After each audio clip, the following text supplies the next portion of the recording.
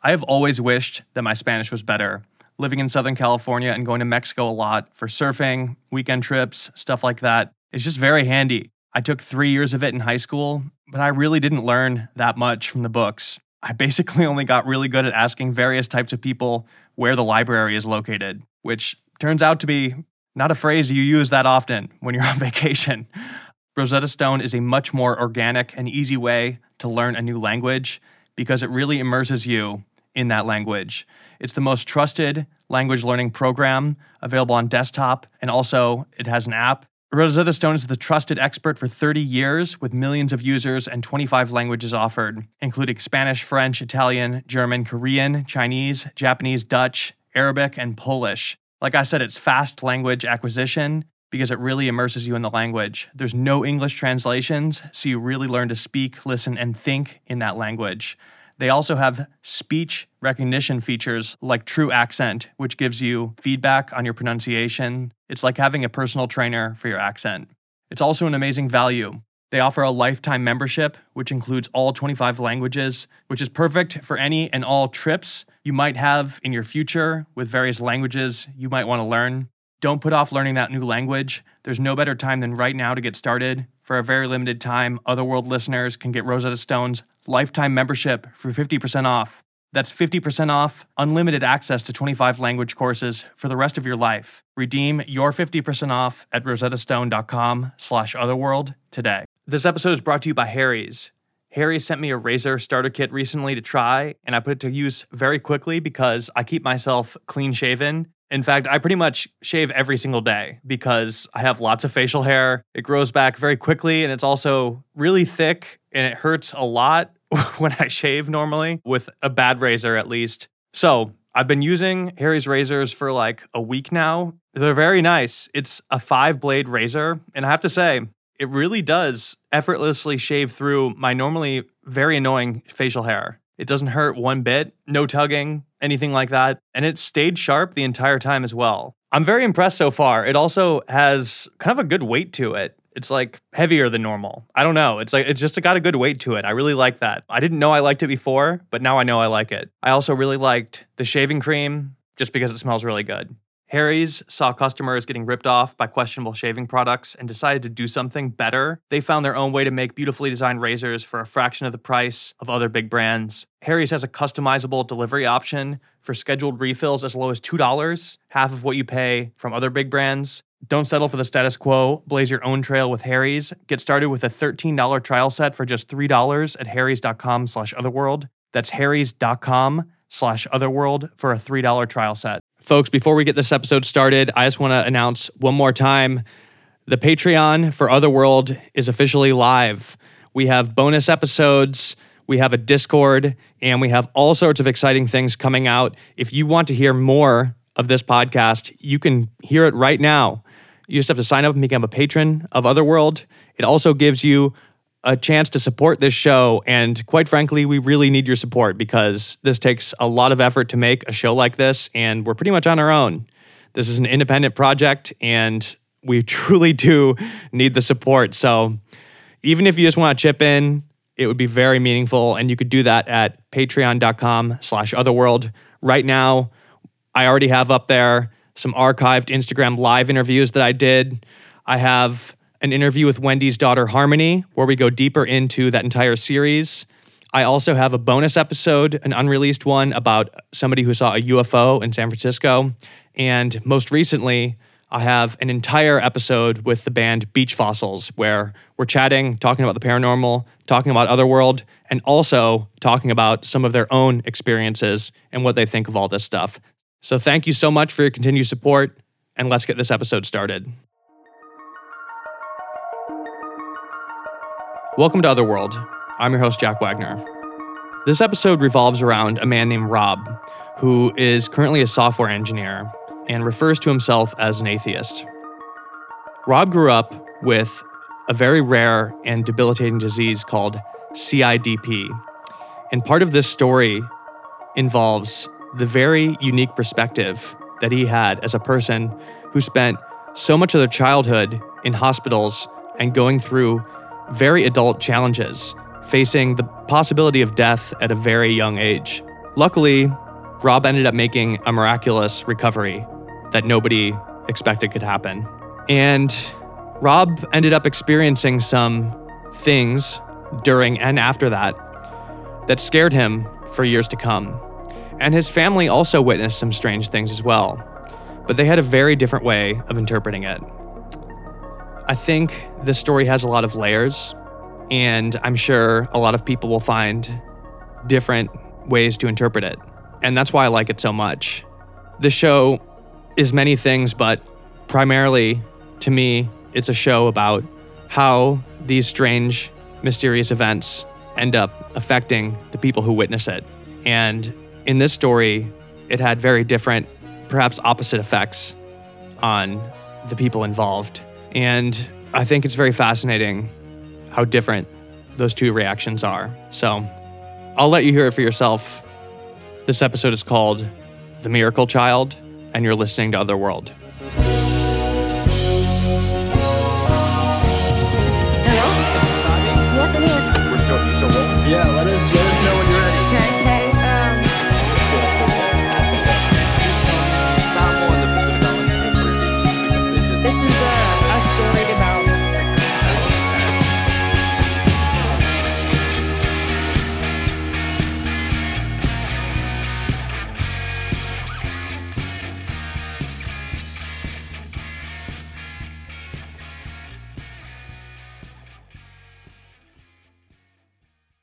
Well, my name is Rob. I'm from Naperville, Illinois. I'm 33, currently a software developer. So my story really begins at the very beginning, around 1.5 years old. I basically was diagnosed with an autoimmune disorder called chronic inflammatory demyelinating polyneuropathy, which is a mouthful. So the acronym is CIDP for short. It's a very rare condition. I think there's statistics of it where if you were to do the math, there's like 8,000 total people in the entire United States that have it. So when I was first diagnosed, they actually couldn't figure it out for a long time because of how rare it is. So initially, from the description of my parents, what happened was as a toddler, I was, normal in every sense of the word. I was initially able to walk, was starting to move around and things. But I got like a normal cold or flu. And then once I got sick that first time, my mom slowly noticed that I started to fall a lot and trip. And then eventually I just wasn't able to stand up at all. And that was, the warning signs for them to get me checked out. From there, I actually began losing more and more functionality of my body. So first it was my legs, then it was my arms, then it was pretty much everything from the neck down. To the point where I was hospitalized for 6 months because the fear was that my diaphragm would actually stop working, so I wouldn't be able to breathe anymore. Luckily, that didn't happen, and I was able to get out of the hospital eventually, but there was even a story in one of the local papers about what had happened to me and my condition to sort of help support my parents, which led to someone graciously hosting me to be part of Shriners Children's Hospital of Chicago. They're a great organization. They help a lot of kids. And pretty much they were like my second family. I had the same doctors from when I was 2 to 20. So they literally got to see me grow up. So from there, basically, I was wheelchair bound. They finally correctly diagnosed me. There were a few other things that they thought it might be first, but then they eventually arrived to the conclusion that I had CIDP. And from that point forward, I was in a wheelchair. From what my mom and dad told me of my childhood, they basically said every doctor they saw, was telling them, he'll never walk again. You need to be ready to support him throughout his entire life because he's going to be wheelchair bound, and that's just his life from now on. Now I was raised Catholic, but currently I'm actually an atheist. Which I know is hard to believe, but my reasoning for that is actually based on my experiences themselves. Throughout my entire childhood and into my adult life, I was surrounded by these other kids that, had it worse than me.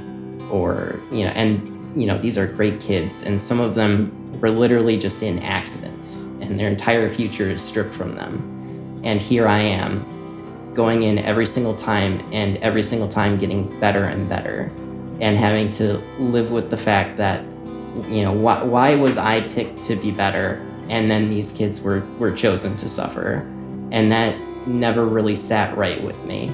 I felt if, truly there was a benevolent higher power, it wouldn't allow for something like that to happen. And that's sort of why I am an atheist now. It's hard for me to cope. It almost feels like survivor's guilt. I've heard people describe that before, where, why did I live and this other person died? It's similar in a fashion of why did I get better, but these other kids have to live their life with these disabilities. And so that's sort of where my beliefs come from.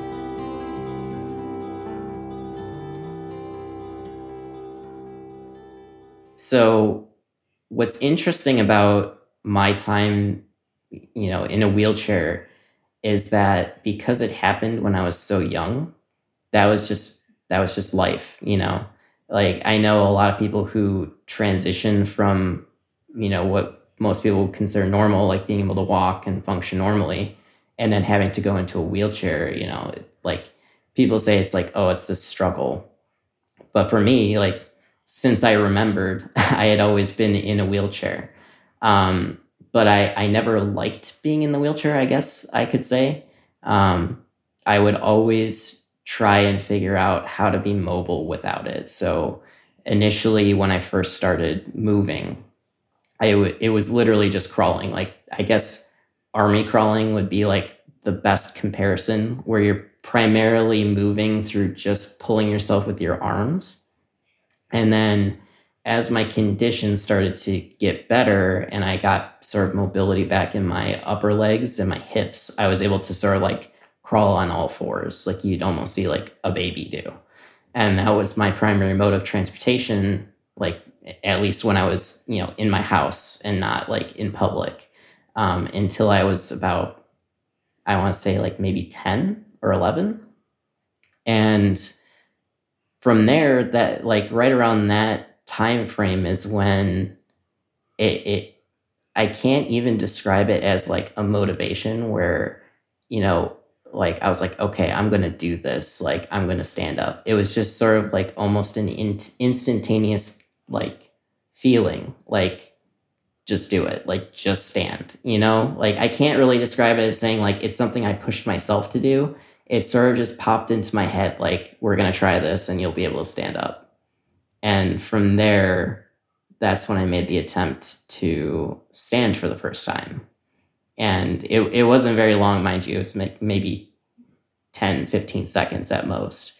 But going from not being able to do anything to being able to stand was obviously like a huge milestone. Because once that was there, then I could start using walkers and other like mobility devices. And as I was beginning to start to walk normally, I was able to gain enough strength back, and my condition continued to improve to where I could just walk normally.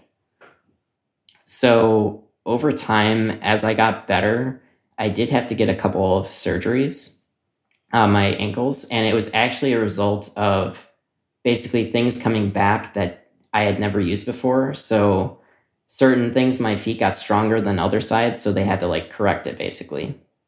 And I remember like, I hate hospitals. I even hate hospitals to this day. And so I went in for the surgery. They basically said, okay, you'll need to be in the hospital for 3 days post-op for recovery to watch you and make sure you're okay. And I went in for, they performed the surgery. I woke up the next day and I was like, I want to go home. And they're like, well, you can't go home. You need to be here, etc. And I was like, no, I want to go home. And so the head nurse was like, okay, well, I think it was like appeasement. Like, I was 16. I was an annoying teenager. They're like, okay, we'll go through the motions just so that we can say like, nah, you got to stay here. So they take my vitals, they like check my blood work, etc. And they're like, we have never seen someone recover so fast from a surgery ever. Like your vitals are like almost to like pre-op normal levels. Like, yeah, you can actually go. And like they've never seen that before. And so they called my parents, and my parents were actually mad. They're like, "You're supposed to be there for 3 days. We can't come get you." I'm like, "No, you need to come. You need to come get me. I'm ready to go." And that happened twice actually. So I had one surgery when I was 14, and then I had a second surgery when I was 17. And the same thing happened when I was 17. Because again, I did not want to be there. I wanted to go home immediately. And again, the next day they checked my vitals. They're like, "This is like, you're good. Like, just tell us if you have any weird things happen when you go home, but like you're all set." And I got to go home basically the next day after like a major ankle surgery. So early on into my recovery, this was the point where I had function of my arms and hands. I was in a car ride where my grandmother and my family were in, and basically we were discussing the fact that I was basically motivated, where I said, I'm going to walk again. And she had mentioned, "Oh, it's funny that you say that, because the Virgin Mary told you that you would walk again." And that was the first time she had told me this story. But apparently when I was 4, I had seen an entity above my bed, which she equated to the Virgin Mary, that told me I would walk again. So I don't really know what to make of that particular experience, but shortly after, around the time I was 6 or 8, I experienced something in my room, where basically it was related to my closet. And whenever my closet door was open at night, basically if I was to wake up and look into it, it would be pitch black, but like blacker than black. Like for perspective, the closet's not like a huge closet. It's not a walk-in closet. It's maybe 3 feet deep. And then the clothes rack is maybe halfway into that. So the clothes are fairly forward, so you would be able to make them out. But in these experiences that I had, it was so dark you wouldn't even be able to see like the clothes or any of the objects in the closet. And I remember distinctly that if I was awake and looking into that darkness, it felt like it wasn't necessarily fear as much as like actual dread. And I think there's like a big distinction between those. And at this time, obviously I wasn't fully mobile. So I was able to crawl, but I wasn't able to like run away. So I would go out of my way to literally pull myself out of bed with my arms like face forward onto the floor. And I would crawl to my parents' room, and they had one of those larger beds where like it's raised off the ground enough where I could actually go underneath it. And rather than be in my room, I would sleep on the floor underneath their bed just to feel safe. And I did that probably 4 or 5 times. I experienced that. And after a while, my parents were upset with me. They're like, "You're too old to be scared of the dark. You need to sleep in your own room." And obviously I was upset about that, because I was like, there's something in there. I don't want to sleep in there. But they're like, "You just have to deal with it. This is part of growing up, like it is what it is." Like it felt like I was being watched, and it wanted to do something to me. Like, I don't know what, but it felt like something was stalking me in a way. Like it was terrifying, like fight or flight response. And it was flight for me, where I would literally just leave the room. It was different. Yeah. Like where like you feel like yourself shivering, like to your core, where it's like, the feeling where like you throw covers over like I would actually like pull the blankets over my face and like try to hide from this, whatever it was. Like that kind of terrifying. And, after my parents had started to, say like, be a big boy basically, and tell me to sleep in my room, the only way, like if it happened again, the only way I could feel better was I would still get out of bed, like still crawl across the floor, and I would shut the closet door. If the door was open, I could not sleep. And even like it affected me so much that, I'm 33 now and I was like 6 then. I can't sleep in rooms where the closet door is open to this day because of what I experienced. And to put it in perspective too, the way my bed was positioned in the room was basically the foot of my bed faced directly in front of the closet. So like if I wake up, it's like basically like looming right at the base of my bed.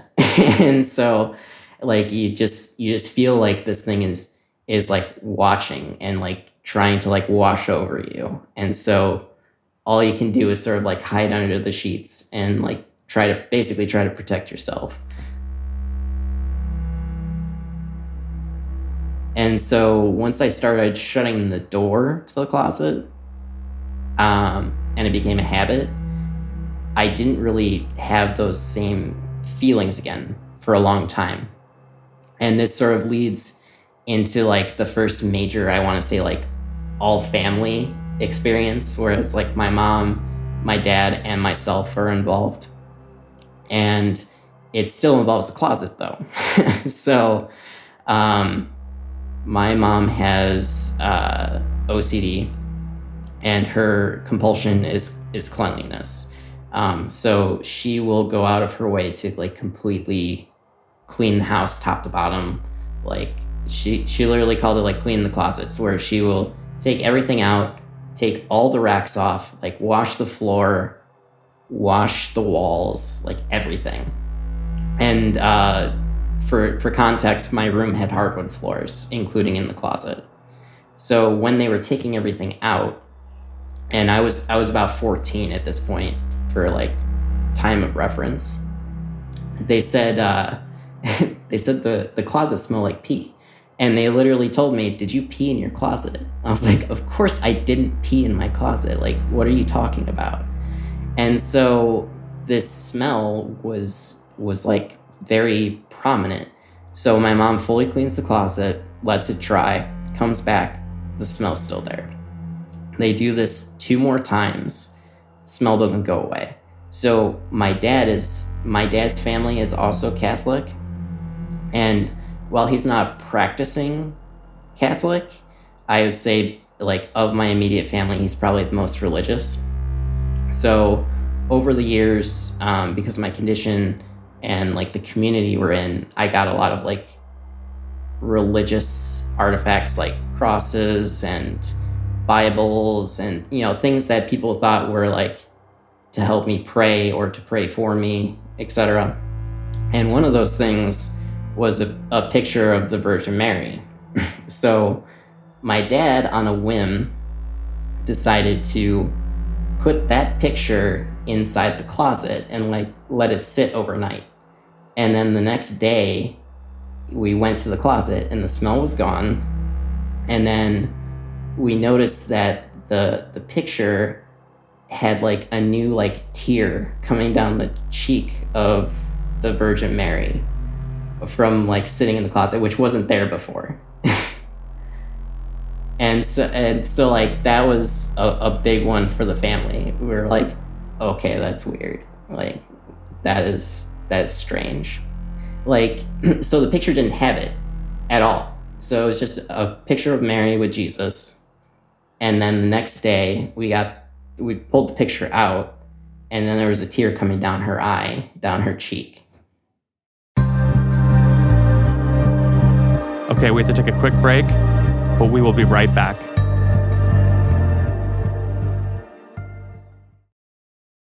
Folks, springtime is here, and it might be time to clean out the closet and finally update your wardrobe. Quince has you covered with timeless pieces that never go out of style. You'll have them in your closet forever. Quince has all the essentials for men and women, and everything is made from high-quality materials, which is very important to me. The best part, All Quince items are priced 50 to 80% less than similar brands. By partnering directly with top factories, Quince cuts out the cost of the middleman and passes savings on to us. And like I mentioned, Quince only works with factories that use safe, ethical, and responsible manufacturing practices, along with premium fabrics and finishes. I recently went on a little shopping spree myself. I got a chore jacket, a Mongolian cashmere cardigan, and a quilted jacket. Basically stuff that I could just throw on top of the normal old t-shirts that I wear every day to make myself look a lot more presentable and fashionable when I need to. I also got some new sheets for our bed. They have so many to choose from. So indulge in affordable luxury. Go to quince.com/otherworld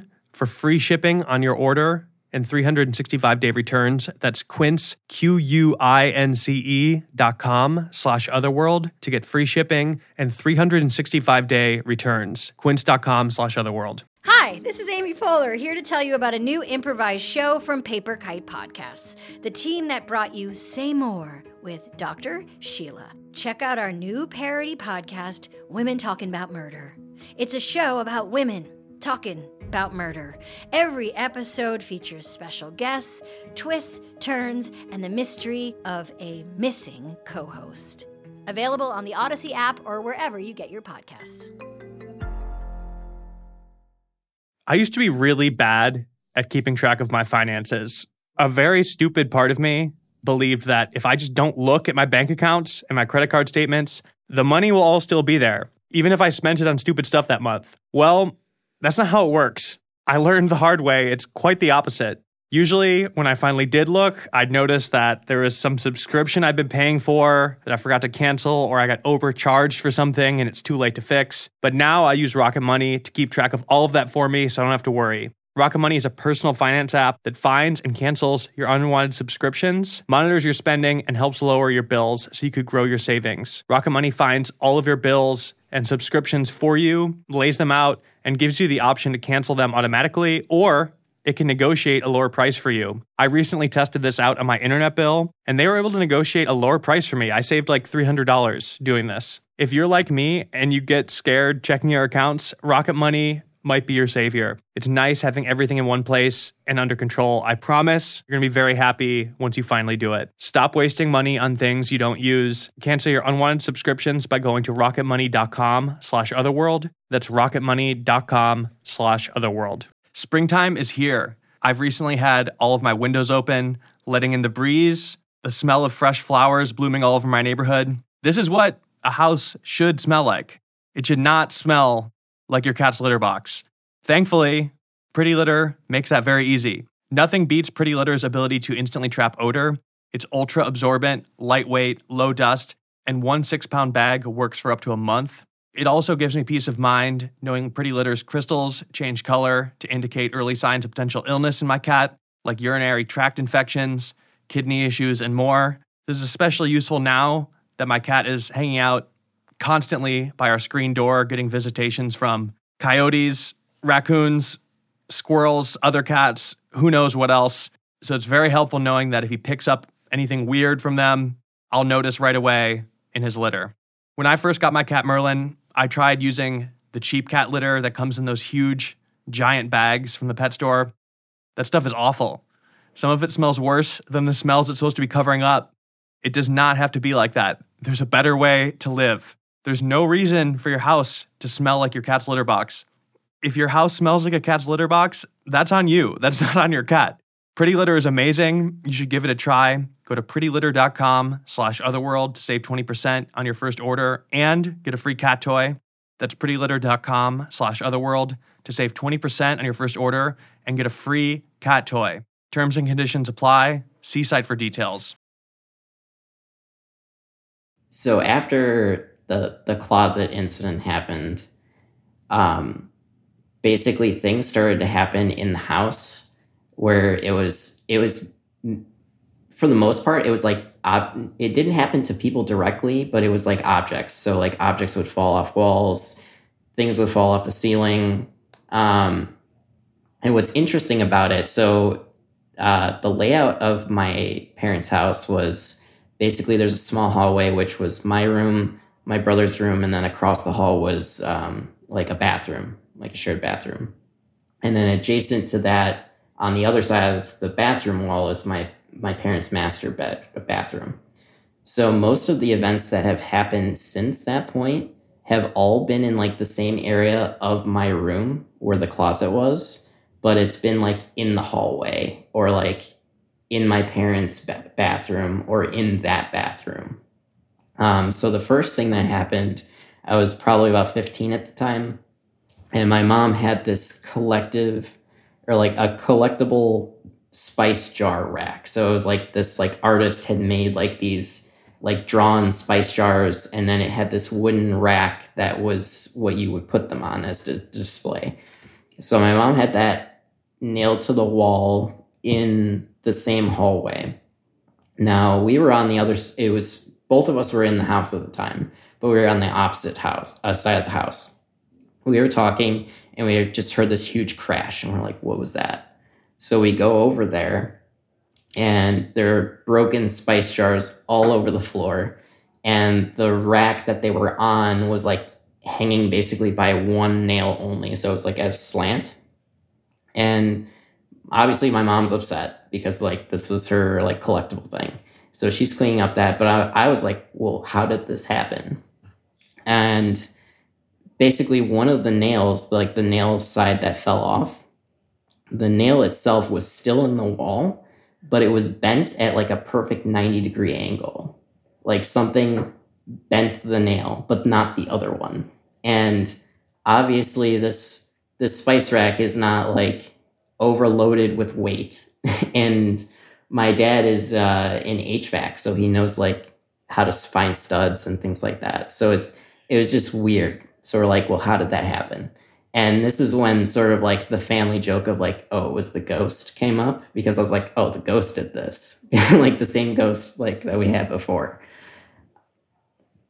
The nail is still in the wall, but it's bent 90 degrees. And it's not like, because we had to pull the nail out of the stud afterwards to fix the wall, basically, because my mom was like, well, I have to throw this all out now because all my jars are broken. So when my dad pulled it out, like he had to actually pull the whole nail out. And he even said like, how does that even happen? Like it didn't make any sense to any of us. There was no damage to the plaster. There was no damage to the stud. There was no damage to the wall. It was just like the nail itself that was hanging on was bent. It was literally like 90 degrees. So to give context too, like these events don't happen very often. Like there's big gaps of time when these things happen, but they're all like localized in the same area. And like I had mentioned before, none of it ever seems malicious outside of breaking our stuff. Like obviously that's kind of malicious, but like it doesn't seem like it's trying to hurt us. It's more like mischievous, like it wants us to like give it attention almost when stuff happens. And so the next thing that happened was actually in my parents' bathroom, which is like basically the opposite wall of the bathroom that's next to my room. And they used to have one of those old ceiling lights with like the plastic dome covers. And so I'm not sure if you've used those or seen those before, but they're designed in such a way where like you push it in and it's set, like unless you purposely go up there and like twist it out. So my family is nothing but short people. Like I'm 5'5", my dad's the same height, my mom's like 5'3". And the only way for us to be able to reach this light would be to like stand on the toilet or something like that. And it was positioned in a way where it was almost directly above the toilet. So there were a couple of times where someone would be using the toilet in that bathroom and this light cover would just fall on them. And it's not a heavy object. It's very light. So it's not like something that could degrade over time, or like you would have to like physically impact it in some way in order for this to come out. And it happened 3 or 4 times to the point where my parents eventually replaced the light because they thought I was a problem with the light. So they replaced it with like those LEDs, like where they're like recessed into the ceiling so nothing can possibly fall out. that happened a couple of times, and it wasn't like in quick succession either. This was like, might happen 1 month and then it could be 6 months later, or it could be 2 years later, but it was always the same light and it would be the same thing. In fact, if I remember correctly, they actually changed the light for a different light that was like the same style where it had a plastic cover, and that one also did it after replacing it. So it was basically like the same situation a couple of times. That was like the last major thing I remember happening before I moved out of my parents' house. And there was about 3 or 4 years where I was on my own. I don't remember anything happening because, I mean, I was working a lot. I was never home anyways. So there wasn't really a lot of time for me to experience anything on my own. But during COVID, I was working in the hospitality industry and they laid us off, basically. So I was in a position where I had to move back home. So I've been home now for like 2 years, 2.5 years. And things have started again. And so prior to talking to you, I had asked my mom when I had sent you the email, I said, hey, do you remember if anything with the ghost happened when I wasn't here? And she's like, why are you asking me this question? And I was like, I just want to know, like, because I told her, I was like, maybe it's me. Maybe I'm the thing that's haunted and it's not the house. And she's like, no, I don't remember anything happening since you've been gone. So about, I want to say it's probably like 5 months ago. So this is back in the bathroom that's closest to my old room. They had one of those big vanity mirrors that's like, a 60, 80 pound mirror. That mirror has been hanging in that bathroom for like 15 years, like a long time. So about 6 months ago, it was about like 2 a.m. I hear this big crash, and my mom wakes up early because she works for an elementary school. So she wakes up early. She does like some cursory cleaning before she leaves for work. So I was like, well, maybe something happened. So I like open the door right away to my room, and I'm like, what happened? And I just see like mirror shards all over the floor. And I was like, what happened? And so then I hear both of my parents come running at this point towards me. And they're like, did you, like, they asked me what happened. So no one was near this bathroom. I technically was, because my room, I'm using my brother's room now, my brother's old room. And I was like, my door was closed. And I heard this, and I thought something happened to you. I was just checking to see if you were okay. And so, like, we're cleaning up the glass. And basically, the way the mirror was anchored to the wall it was like one of those heavy-duty wall anchors where it's, like, metal. And then, like, it contacts another metal, like, lip that's, like, basically, like, 10 screws across the whole thing. Like, it's designed to hold a heavy weight. Basically, the adhesive that hooked up to the anchor that was on the back of the mirror that hooks into the anchor on the wall was completely, it just like gave out. Like, it didn't look like, like if something gives out over time and it's like rips, it was like completely clean. And so the anchor for the mirror was still attached to the wall when we found it. And the mirror just completely detached from it and fell onto the floor. I know people might say, well, it's 15 years old, but I worked in hotels for like 10 years. And obviously we have bathrooms with huge mirrors on them. When they set up mirrors like that, they are designed to where they don't come down unless you purposely like remodel and take it down yourself. Like, there's no way that stuff, because obviously like that's a huge liability. Like if a mirror falls on someone when they're in the bathroom. But like this looked like it was a clean separation. Like there was no residue on the anchor part that was still on the wall. It was like completely clean metal. And it was like poop, and just fell on the floor. There was actually a big shard of glass left over that had the line of adhesive that was attached to the anchor that was like completely still there but like separated, and there was no adhesive on the actual anchor itself. So it's not like the adhesive disappeared. It was just like it completely detached from the metal part and fell. Yeah, I'm not an expert for sure, but I am fairly certain it is not designed to do that. And since then, they've gotten a replacement mirror, and they even asked the guys that installed it. They're like, "Hey, is this something that frequently happens?" And they're like, "No." And they just automatically were like, "Oh, they must have done a bad job then, because there's no way that should have happened." And it's like, it was up for like 15 years. Like, I don't think it would just magically, like, if it was a bad job, I would have assumed it would have taken a lot less time than 15 years to fall. So I was able to talk to Rob's dad about some of this stuff. Originally, I wanted to talk to him just about the things that went down in the house, but I was also very curious to hear his interpretation of everything, because Rob certainly alluded to the fact that his family had very different interpretations of some of the things that happened while he was growing up and related to his recovery. And I found it very interesting. I think that there were some things that came up in this conversation that I didn't expect. And I even think that there were some things that came up that Rob might have not really even known about himself, believe it or not. And I'm not sure if that ended up changing the way he thinks about things, but I think there were aspects that he maybe had never even heard before. So this is my conversation with Rob's dad.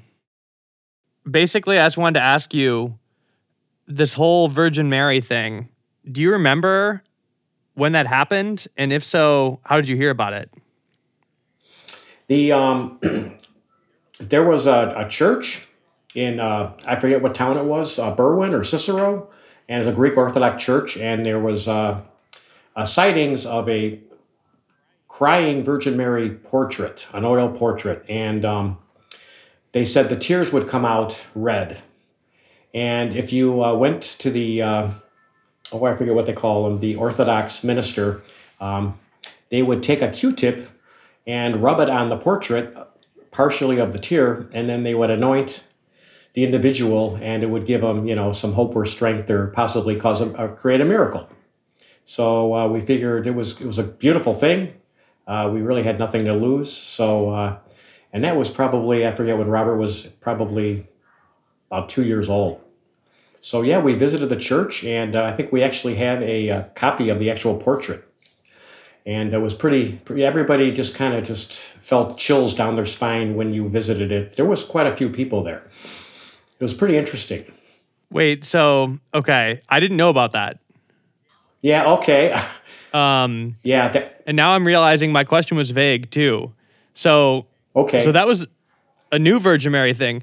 What about, he told me that his grandmother told him that he saw the Virgin Mary in his room at night, and she told him that he would walk again.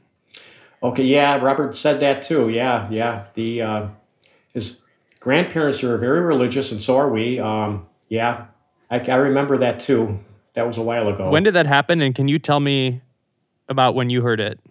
Well, about the same time. I want to say, he was still pretty young, so it had to be. It was in this house. It had to be. He was probably 2 or 3 years old. And what can you just tell me? He was pretty quiet about it. Can you tell me your version of that story? Oh, kind of the same thing. That I think that he would be sleeping, and he would wake up and tell us that he felt like he had a visitation. And I'm trying to remember if this was before or after we visited the Greek Orthodox Church. Probably about the same time. It might have, I can't remember the actual account if it was before or after, but kind of along the same lines where, he felt that, he was being visited, and that, he was given hope by, Mother Mary. Did he ever tell you this? He spoke to, not so much me directly, but more so to his mother and his grandma. Yeah, do you know what he would say to them? Or said to either his mom or his grandparents, when he would wake up, what he saw, Yeah, no, I don't remember the exact specifics of it. was a long time ago. That was 30 years ago. I don't know if you would mind, but I know your wife is camera shy, but would you mind asking her if she remembers to like refresh your memory of like what he said? Let me go ask her and see if she remembers more about it than I do. Yeah, she doesn't have to come on camera or anything, but if she remembers, maybe she could jog your memory. Sorry, our family's a little it kind of round trip like this all the time with everything. No worries. I mean, I don't know if you could hear that at Yeah. all, but like he said he doesn't remember. Like basically, was your grandma still alive? Yeah, she's actually still alive today. Oh, okay. Yeah. It would be worth. I might be able to convince her. I could try I don't calling know. her. Yeah. But, Or I you should know give her a it- call and it- see what she remembers from it. I mean, if you are inclined to, I'd just be curious. Like, don't you want to Yeah. know? Because it's I mean, honestly, what my dad just told you about the Greek Orthodox Church, I didn't even know about that until right now. that's crazy. Yeah. Seems like interesting, like through line. Yeah, because now I really want to know. Like, you found out later, so it's like, did you wake up and tell somebody that? Like, you know what I'm saying? Or did somebody pull it out of you? There's so many different ways it could go. I like I said, like even when my dad said it was so long ago, like especially for me, like if I was only 3 or 4, like, all right, he's back. Okay. Yeah, no. His mother said she distinctly remembers Robert, getting up one morning and saying, and she said also that it was after we had gone to the Greek Orthodox Church that had the crying Virgin Mary portrait that he was visited by Mary, and she told him, I don't know, indirectly or I don't know how they did it, but that he would walk again. And his mother remembers Robert telling her that. And she said it was after that we visited the portrait of the crying Virgin Mary. And I can't remember what town. I want to say either Cicero or Berwyn. But I remember the minister anointing him. Like I said, they would take a Q-tip and swab the portrait where the tears were coming out. And they would do the crucifix, on his forehead. And she said it was like shortly after that, either that night or sometime a little, soon after, the subsequent days that he felt like he had a visitation from Mother Mary. That's crazy. Also, I know it's making my spine tingle right now talking about it. It's very emotional. and then there was also another Mary thing involving the closet. Were you the one that put the Virgin Mary in the closet when it was like smelling or something? Do you know about that? Oh, yeah. There was something going on with and was that your closet or your brother's? It was my closet. It was your closet, yeah. There was some kind of an odor in the closet, and I don't know if we put the statue or the little Yeah, it was the portrait. picture. The picture, yeah. And we set it in the closet, and I think then the smell was gone. Yeah. Yeah, I remember that too. Do you remember any of the other kind of spooky things that happened in the house? I heard a lot of weird stories just now. Every so often we feel like we might maybe hear noises or bumps in the night, or other things that are, I don't even know how to describe it, not necessarily supernatural, just strange coincidences and things that have been moved. Stuff's getting knocked over by accident and things that happen that you really can't explain. Lamps or, pictures hanging on the wall all of a sudden are laying on the floor. Stuff like that. The spice rack, and we had a mirror fall off a wall about 4 months ago. It's just, I don't know if it's just bad luck, coincidence, or what it is. But yeah, on occasion, we do have stuff like that happen. Well, thank you so much for talking Okay. to me. Okay. All right. You're welcome. Have a good one. So as the interview went on, Rob and I ended up talking about some other things that have happened to him that are completely unrelated to everything that went down when he was a kid. And it turns out he actually had some experiences later on while working at a hotel. And I'm going to include this story. I think it's in some ways related to his belief. And quite frankly, I find it very interesting. But I also feel compelled to put some kind of trigger warning on here because it does include descriptions of suicide. So I just want to give anybody a heads up that does not want to hear that topic for whatever reason. You could go ahead and skip ahead. But he does briefly describe these things in detail. I was 25 at the time, and I was a front desk supervisor. And we had an unfortunate situation where basically a guest committed suicide in one of our rooms. And it was a really, it wasn't, it was dark the way he did it. I don't know how much detail you want. But basically he had hung himself in the room.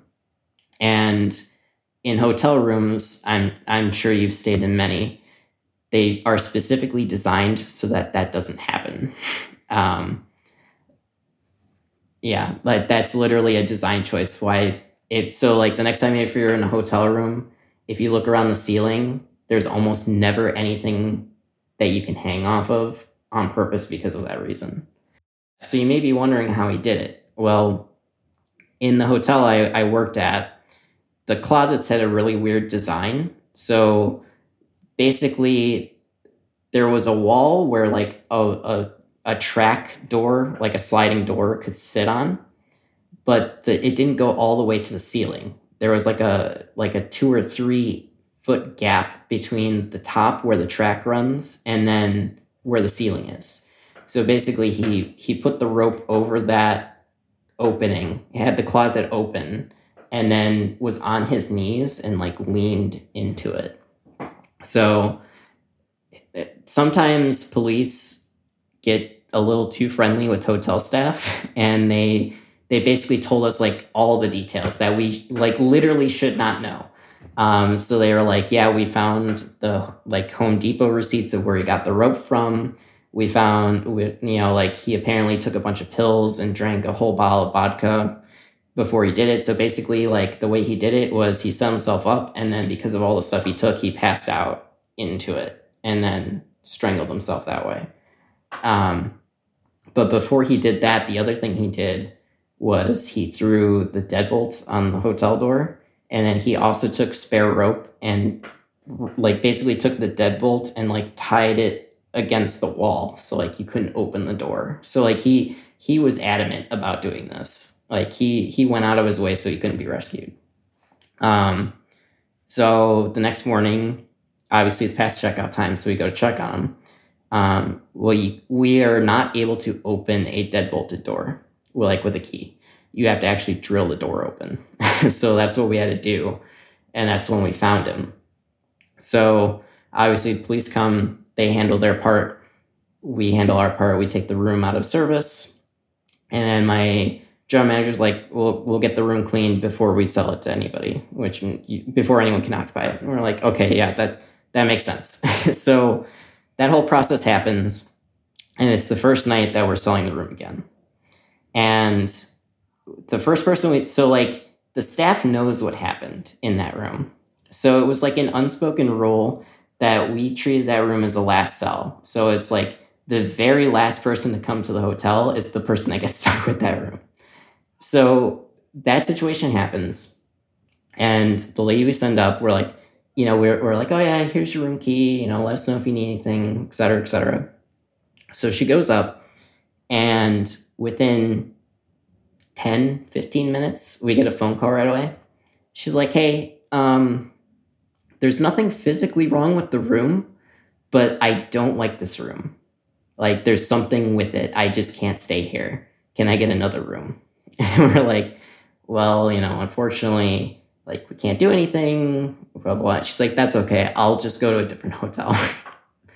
And this pattern happens for a week. Every single person we send up there either immediately tells us, I can't stay in this room. There's something about this room that like, I don't know what it is. I can't stand it. And then in addition to that, the people who do stay in the room are writing bad reviews about the room. And we got a couple comments where they're like, something's wrong with your bathroom doors. They keep opening in the middle of the night. or like we keep hearing noises in the rooms. There's something wrong. So we're getting all these bad, like, what's going on? Like, like I was like, room's haunted. That's what's going on. So a lot of the housekeeping staff are immigrants from Mexico, and including the housekeeping manager. So she goes out of her way and puts the room out of service without telling our general manager on their lunch break, because all the housekeepers do one lunch break together. They go into the room and hold a prayer service, like a literal prayer service. And then they keep the room out of service and keep a Bible open in the room overnight. The next day, she puts the room back in service, takes the Bible out, no more complaints. So, Rob, I'm a little confused because in the very beginning, you told me that you're an atheist. Not only that, you're an atheist as a direct result of these stories that you're going to tell me from your life. But I can't help but notice that almost all of these stories revolve around a religious person doing something in a way that it seems like you believe had an effect. I think almost all of the stories involve that. And you yourself had this miraculous recovery from this debilitating disease. I guess I'm just confused because like all of these stories seem to support the opposite side that you claim to believe in, you know? I can't help but notice a contradiction here. So I guess I'm just wondering, like, do you believe in this stuff? Like, what is it that you believe in? So my personal perspective is that I think religion itself is, like, if you think back to, like, ancient civilizations, a lot of things we know now as science were attributed to religion, right? And I think it's just a matter of perspective. There are still things, like, to this day that we don't understand. We don't understand what happens after we die. We don't understand, like, what happens when we see these things, because half the time people don't believe you. So I feel like religion is a way to give you perspective and sort of like an explanation of what's happening to you in a community that will believe your stories. And, you know, like, I'm by no means an expert, but my experiences to me prove that this stuff exists. And, you know, if religion makes you comfortable and helps you explain these things, like, by all means, do what you need to do. But for me, like, I know these things are real. I don't necessarily need religion to sort of help me or guide me in those beliefs. It's hard to describe my personal, like, recovery as anything but miraculous, right? But it's placing that label on me feels almost like a burden in a lot of ways, because, you know, people will look to my situation and be like, that is proof God exists, right? And as an atheist, like, that's hard for me to swallow in a way, because you're putting me on this pedestal that I can't possibly, you know, guarantee, like, yes, God did this to me. For all I know, like, I could just be lucky, or, you know, I could have some weird variant of whatever happened to me, because a lot of the things that happened to me don't line up with, like, the traditional diagnosis of CIDP. In terms of, like, the thing I saw in my closet and the things breaking, I believe in the existence of spirits and ghosts and things of that nature. To me, you know, like, we're basically, like, humans are almost like machines, right? Like, we have a computer, which is our brain. We take in oxygen, we're a combustion engine. Engines are still hot after you turn them off, right? So that could just be, you know, residual energy. And to people that are religious, I think they don't like the idea of ghosts, because that means you're not guaranteed to go to the afterlife, right? Depending on your religion. Those people are seen as, you know, well, they're demons, because you can only have demons if you're not in heaven or hell, you're a demon. Or that means you're stuck in purgatory, which means, like, you did something wrong. And that's another reason I don't like the concept of being considered a miracle. Because if I do, then they're like, this is a gift, right? But then it adds moral implications to my life. So if I sin, is God going to take that away from me? Am I going to lose my ability to walk?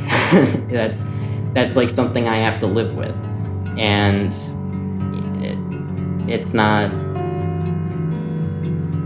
I don't know how else to describe it, but it's. So I'm a gamer. I don't know if you've played Dead Space before, but the remake just came out. I just replayed it, and there's actually a line at the very end of the game that I found to be very profound to my situation, and I don't know the exact wording of it, but basically they say a miracle to those that aren't ready is a nightmare. And that, I think, describes exactly how I feel about my situation. I don't know what caused it. I don't know why I'm better and other people have to suffer. And now I have to deal with those implications of, if it is a miracle, if I do something bad, is it going to go away? Or do I have to live up to certain other people's standards to make sure that I deserve this miracle? And like, why was I chosen and somebody else not? All right. I want to thank Rob so much for telling us that story. I also want to thank his dad for talking to me as well. This was a really interesting one to me. My main interest in making this show is basically curiosity of how people end up reacting to these things that they witness with their own eyes that implies big changes to our understanding of reality and the rules of our universe. It's always interesting to hear how people end up reshaping their beliefs or not reshaping them at all. I think for me personally, I always find it a little sad and bizarre when a person is completely atheist except for believing in dark spirits and evil. I feel like that's such a grim way to exist, to believe that there's nothing out there except for evil. And while I personally do not think that's true, and I also think that that's a very grim way to go through life, I also understand how Rob ended up feeling that way.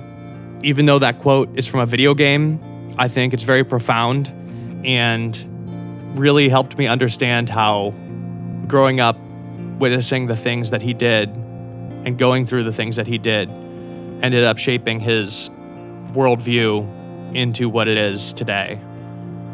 I think if I've learned anything from the making of this show, it's that you can never really understand what's going on inside of another person. You'll never fully understand their perspective, no matter how much you think you could put yourself in their shoes. Anyway, thank you to Rob for telling us that story. Thank you to his dad one more time. And once again, thank you for listening. This episode was called The Miracle Child, and you've been listening to Otherworld. Otherworld is hosted and executive produced by myself, Jack Wagner. Our theme song is by Cobra Man. The soundtrack of this episode is by Juice Jackal and North Americans. Editing and engineering by Theo Schaefer. The artwork for our show is by Cul-de-sac Studios. This is an independent show, so please show us your support by subscribing, leaving a 5-star review, and telling your friends. If you want to hear more and support the show, you can do so at patreon.com/otherworld. We have a bunch of bonus episodes up there, and there's much more to come. If you want to follow us on social media, we're at OtherworldPod on Instagram and Twitter. And finally, if you or somebody you know has experienced something paranormal, supernatural, or unexplained, you could send us that story at stories@otherworldpod.com.